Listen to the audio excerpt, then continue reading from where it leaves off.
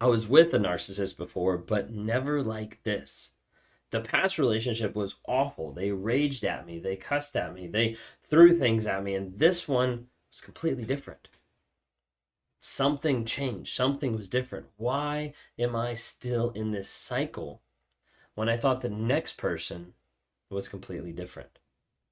You see, a lot of times when people are with a narcissistic personality disorder, they look at and they see the overt narcissists. Oftentimes, overt narcissists are common to be like the first person that you interact with that you're like, wow, this person's narcissistic, because you see it. You see it more than you would in a covert or a vulnerable narcissist. I think there's a lot of times in talking with different people and doing coaching across the globe that there's a lot of people out there that get involved with an overt narcissist, a grandiose narcissist, one that you're like spotting and you're like, that's a narcissist. And they walk away from it, or they get rescued from that relationship by another narcissist, but it looks different. This time the other narcissist is covert. This time, the other narcissist is a lot more sly and subtle about what they're doing, how they're interacting, how they're grooming you, how they're manipulating you to be theirs, while all the time saving you or rescuing you from a narcissist. If you guys are new here, my name is Ben Taylor. I'm a self-aware narcissist that, as I'm learning more, would identify more on the covert side than I would the overt side in how I interact and how I feel and how I process stuff. And I'm on this channel to provide awareness, growth, healing, and change.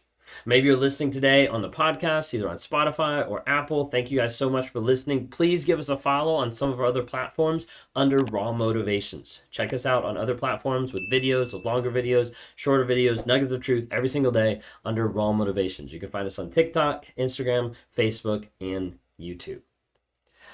I'm on this platform to provide that awareness, growth, healing, and change. And we do that by providing free content and also with meeting with people in daily meetings. We have one-on-one meetings that I conduct with people all across the globe. The majority of people that I meet with are narcissistic abuse survivors, people that have gotten out or they're trying to figure out how to get out. And it's the crazy making of like, I don't understand what's going on. I don't understand why I'm here, and being able to help them understand you're not crazy, you're not alone, and you've been put in a crazy situation that's formed a trauma bond that keeps you stuck with an abuser. But we're able to help break people out of that on a day-to-day basis. And it's awesome and it's rewarding and it's great to be able to see that light bulb, that switch flick, and people will be like, whoa, now I see it.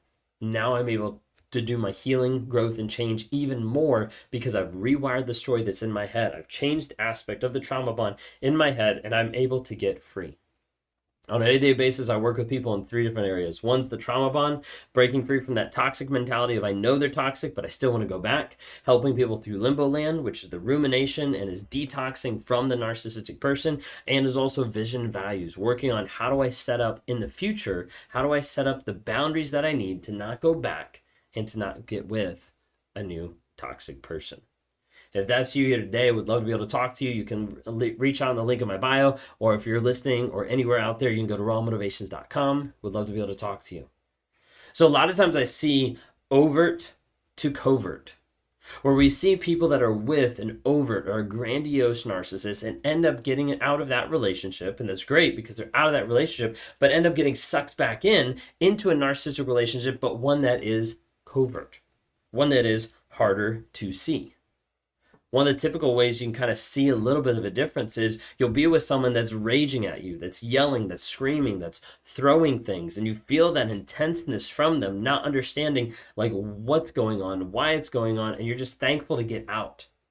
A lot of times in these cases, you'll have domestic violence, you'll have different types of abuse that are very awful, very manipulative, but are very overt, like you see it happening.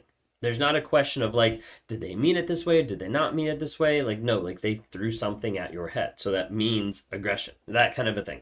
And then covert on the other side, a lot of times you see more of the passive aggressive, the small, subtle digs that they put in that slowly over time put you in the same type of state as you were with the overt person, the same type of like thought process of it's not safe for me to talk here. It's not safe for me to express my feelings. It's not safe for anything in this relationship because of the abuse that's going on.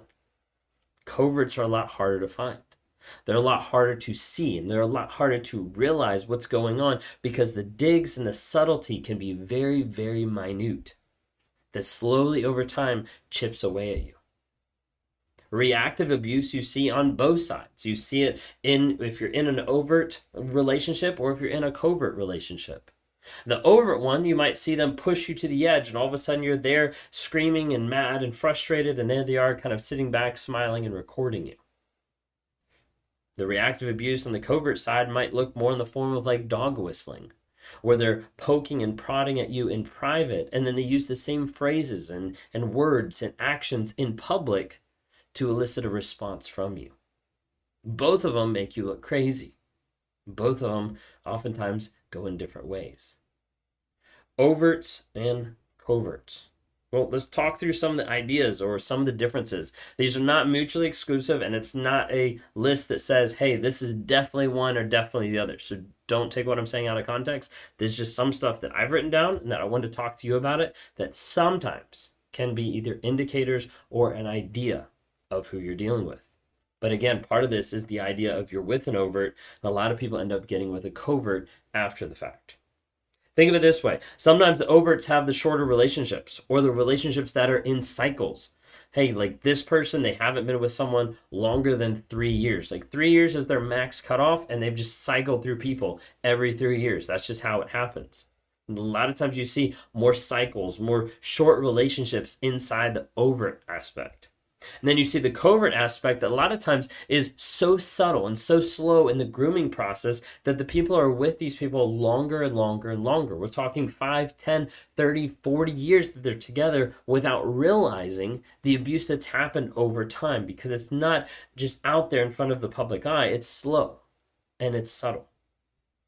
Think of the idea of like an overt being like really annoying sometimes, while a covert might be well liked. And just like the difference, sometimes the vibe that they might give off sometimes is completely different. Sometimes the overt will be very showy or like extra, like proclaiming a lot of stuff about themselves or about achievements that they've done. Whereas the covert might look more on the vulnerable side or the shy side, not willing to actually engage with a whole lot of people, kind of standing back, at parties or things like that. They're not the center of attention, but somehow attention still gets drawn to them. Mentioned overts, a lot of accomplishments, coverts, a lot of times they might feign humility to be able to get praise. Like, oh, that wasn't that big of a deal. And because they want that, but they don't want to reveal the overt feeling of like, hey, you should praise me. Grandiose ego happens with both. The difference is how it's shrouded. How it's different with the two is you have grandiose ego that's very out, boisterous, like sometimes like in your face, like the grandiose, like overt, the ego is still there where they think that they're the best. And the covert, on the other hand, is typically trying to hide that to some level, to some degree, because they don't want everybody else out there to think that they're a selfish person. But they would rather have everyone else slowly know that I am special, I am entitled to like the things that I want, and therefore you should love and serve me. But they have to hide that. They have to manipulate that from other people versus being very outspoken about it. Sometimes you just have an overt narcissist that looks like a jerk and a covert narcissist that just looks like the nice guy. There's not really a ton that I'm going to dive into in this video because I wanted to highlight just a couple differences, a couple like ideas at times that appear different between the two that make you latch on to the idea that, hey, I was with a narcissist in the past, and then this one didn't look like a narcissist at all. Like, I don't think they're a narcissist. And then you get out of the relationship, you're like, whoa, like they actually were a narcissist because I didn't realize what I was getting put through. And some of the stuff I was getting put through was the same exact thing as the previous relationship, but I didn't get to it in the same way. A lot of times you'll see an overt being very much in your face about what they're doing, sometimes even drop hints of this is what's going to happen, and a covert won't do that. A lot of times they'll be more sly, more subtle, and they'll get to the place where all of a sudden you're in the same spot of being abused, but you didn't even realize how you got there. Think of it this way, that many people will go or they'll get rescued by a covert because it looks better than the last one. And the thing you have to realize is if you're just going from relationship to relationship, or if you're getting out of a relationship by getting saved by another one, a lot of times what happens is you open yourself up for the possibility of getting hurt even more. One, because you're vulnerable, and two, because you might not be thinking or seeing that clearly. But running into another relationship oftentimes causes its own issues, its own problem, its own baggage that you bring into the next relationship. And if that's not a healthy person, all that baggage can be used against you. So please be careful, because oftentimes people will come out of an overt relationship and they will get rescued by a covert just because they think that that person is better. So be careful of how you do that. They're still the same in the DSM-5.